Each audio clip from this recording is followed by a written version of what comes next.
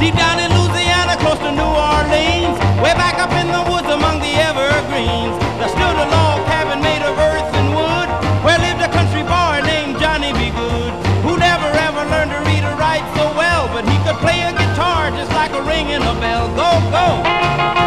Go, Johnny, go, go! Go, Johnny, go, go! Go, Johnny, go, go!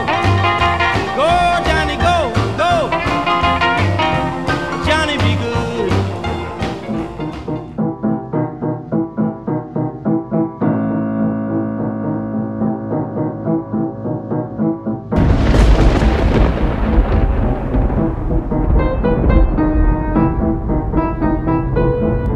Welcome back to the 8th group radio production of Clue. We find Body Manor in a hectic state of murder and secrecy. The guests are more determined to solve the murder by themselves than wait for the police to label them all as suspects. Yet some would prefer not to dig any deeper into the mystery and instead wait for their eventual safety. Hopefully nobody else is murdered. Hopefully. The body's gone. What are you all staring at? What's going on? Who's there? Nobody. What do you mean? Nobody. No body. Mr. Body's body. It's gone. What? Maybe he wasn't really dead. He was. We should have made sure. I get it. I failed. So, was he dead or wasn't he? Maybe he was dead, but someone moved him. Who would move him? And why? How should I know? Well, if he's not here, then where is he? Oh my, all this excitement. If you'll excuse me, I have to... Is there a little girl's room I could use? Oui, oui, madame. No, I just want to powder my nose. There's a toilet in the billiard room. I don't mean to alarm anybody, but we do currently have the small issue of 2 dead bodies, one missing, one present, and the imminent arrival of the police. Well, the bridge is washed out. That should buy some extra time. But I don't want extra time. I want the police to arrive. I'm trapped in this house with a murderer. But once the police get here, the rest of us are doomed. Wadsworth, am I right in thinking that there is nobody else in this house? No. Then there is someone else in this house. No. No? Sorry, I said no meaning yes. No meaning yes. Yes. Look, I want a straight answer. Don't look at me. Is there someone else in this house? Yes or no? No. No there is or no there isn't? Yes. There seems to be some confusion about whether or not we are the only people in this house. There isn't. There isn't any confusion or there isn't anybody else? Either. Both. Just give me a clear answer. What was the question? Is there anyone else in the house? No. No. But that's what he says, but does he know? Look, we've got a killer on the loose, the missing dead body of Mr. Body, a cook with a dagger in her back, and all these easily accessible weapons. The rope, the revolver, the candlestick, the wrench, and... Hey, where's the lead pipe? Miss Peacock races out of the restroom. Body is draped over her shoulders with a lead pipe bloodily protruding from his head. It's Mr. Body. He's attacking her. Over my dead body. Well, careful what you wish for. Mr. Plum tugs the corpse off Miss Peacock while she screams in utter hysteria. How typical. Ugh, he's so bloody. Well, he's dead. Well, that's what you said the last time. I believe in second chances. Mr. Body, dead, again. Again? Somebody catch her. I'll catch you. Fall into my arms. Sorry. Where did this happen, Mrs. Peacock? In the bathroom. I opened the door and there he was. At first I thought he was attacking me, but then I realized he'd been left propped up against the doorframe, dead, just waiting to fall on someone. Who would do such a thing? Takes a lot of guts to kill someone twice. It's what we call overkill. But why? What's the difference? Well, it makes a difference to him. Makes a difference to us. We've got to find out who killed him, where, and with what. Well, given that there's a lead pipe in his head, it was probably with the lead pipe. 10 points, Professor Plum. What kind of game are you playing, Wadsworth? This isn't a game. Agreed. The lead pipe belonged to you. But I dropped it while we were running to the kitchen. People don't just drop murder weapons. I didn't know it was a murder weapon when I dropped it. So just anyone could have picked it up.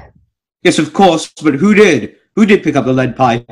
Who picked up the lead pipe and brutally murdered Mr. Body, leaving him dead and bloodied in the bathroom? Who did that? Who? Who? Cool it, Butler. While you lose your marbles, I'm over here trying to do something useful. Have you all forgotten about the evidence against us in this briefcase? The evidence. The evidence? The evidence? Body's briefcase is locked. There must be a key. The key. Mr. Green, would you be so kind as to check Mr. Body's pockets for the key to his briefcase containing the evidence of our crimes, so that we may destroy said evidence once and for all? Well, alright. Where'd you get those latex gloves from? I don't like germs. Or fingerprints? No, mostly it's really just germs. There's no key in his pocket. Now we'll never be able to open the briefcase. Colonel Mustard, hand me the wrench.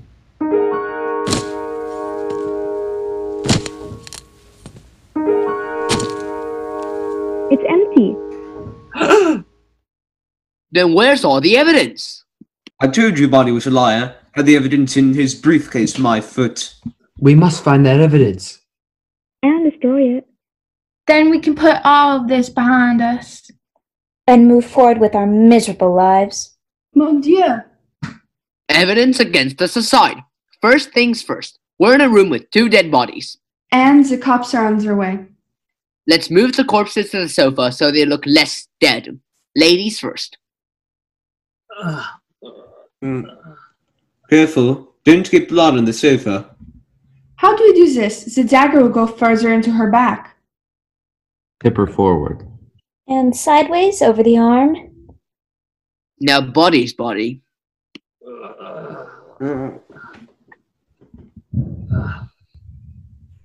Now what? Now we need to do something about this room full of murder weapons and a homicidal maniac on the loose. Let's put the weapons in the broom closet and lock the door.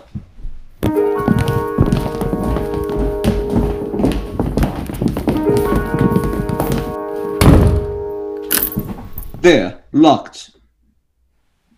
What are you going to do with the key to the closet, Wadsworth? I'll put it in my pocket. But what if you're the murderer? I'm not. But what if you are? I have an idea. We'll throw it outside. Good idea. Excellent. Wadsworth and the guests scramble towards the door, desperate to dispose of the keys and stop these murders once and for all. Wadsworth races forward. He throws open the majestic stained glass door, only to find a passing motorist whose hand is poised for a knock. How do you do? I'm sorry, I didn't mean to disturb the whole household, but my car broke down out here, and I was wondering if I could use your phone. Right. Just a moment, please.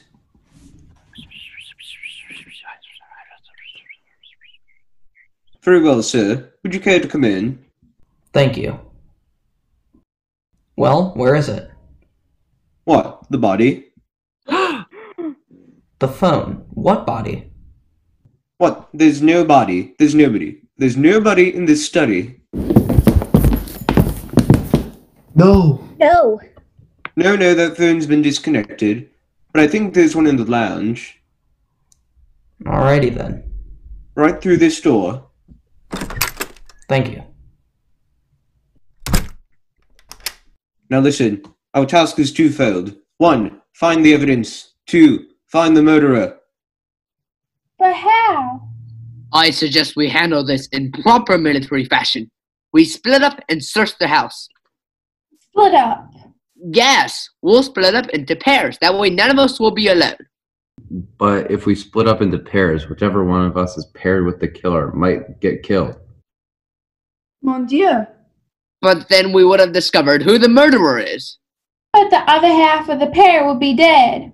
This is war, Peacock. Casualties are inevitable. You cannot make an omelet without breaking eggs. Every cook will tell you that. But look at what happened to the cook. Colonel, are you willing to take that chance? What choice do we have? None. I suppose you're right. All right, troops, divide and conquer. I'll split us into pairs. Eeny, meeny, miny. No. Mrs. White, you come with me. Professor Plum, you're with Mrs. Peacock. Yvette, go with Mr. Green. And Miss Scarlet, you're with Eeny Meeny. But what if someone doesn't come back? We'll remember you fondly. Let's go. The guests set off, jumping at creaks, flinching at shadows. The pairs leave to scour the house. Green and Yvette are searching in the study. Just checking. Everything all right? Yep, 2 corpses. Everything's fine. Oh, good. Good? Did you even hear me? There are 2 corpses in there. Nothing's fine. I hate searching this house. They both continue scouring the lounge, but now I ask you to shift your attention to Miss White and Wadsworth that are standing in the hallway eyeing a pair of doors. Go on. I'll be right behind you. That's why I'm nervous. But why? It's just us. We're all alone. That's just it, Mrs. White. No man in his right mind would ever be alone with you. Fine. You go in there, and I'll go in here. Are you going in? Yes, are you? Yes. On the count of 3. 3! They both jump into their respective rooms, slam the doors, and run out, eyeing each other nervously. Nothing in that room. Nothing in there either. Ah! How can I find anything if I don't even know what I'm looking for? This book says, civilized society is perpetually menaced with disintegration through this primary hostility of men towards one another. Your fancy words don't intimidate me, Professor. I take no credit, Mrs. Peacock. Freud.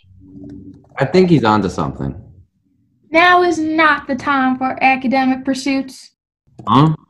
These look like the cigarettes Miss Scarlet smokes. Unbeknownst to Mr. Plum and Miss Peacock, they just triggered an elaborate FBI-esque hidden panel that reveals each guest's crimes and misdemeanors. Satisfied but not having seen the panel, Mr. Plum and Miss Peacock quietly exit the library. Well, I think we found the most compelling thing we could possibly find in here. Let's go.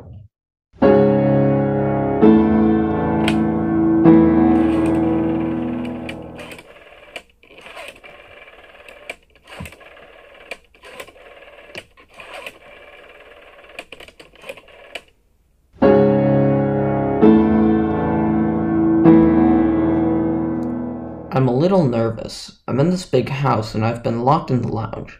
And the funny thing is, there's a whole group of people here having some sort of party, and I think one of them is my customer. A shadow rises up above the unsuspecting motorist, its black, gloved hand clenching the wrench.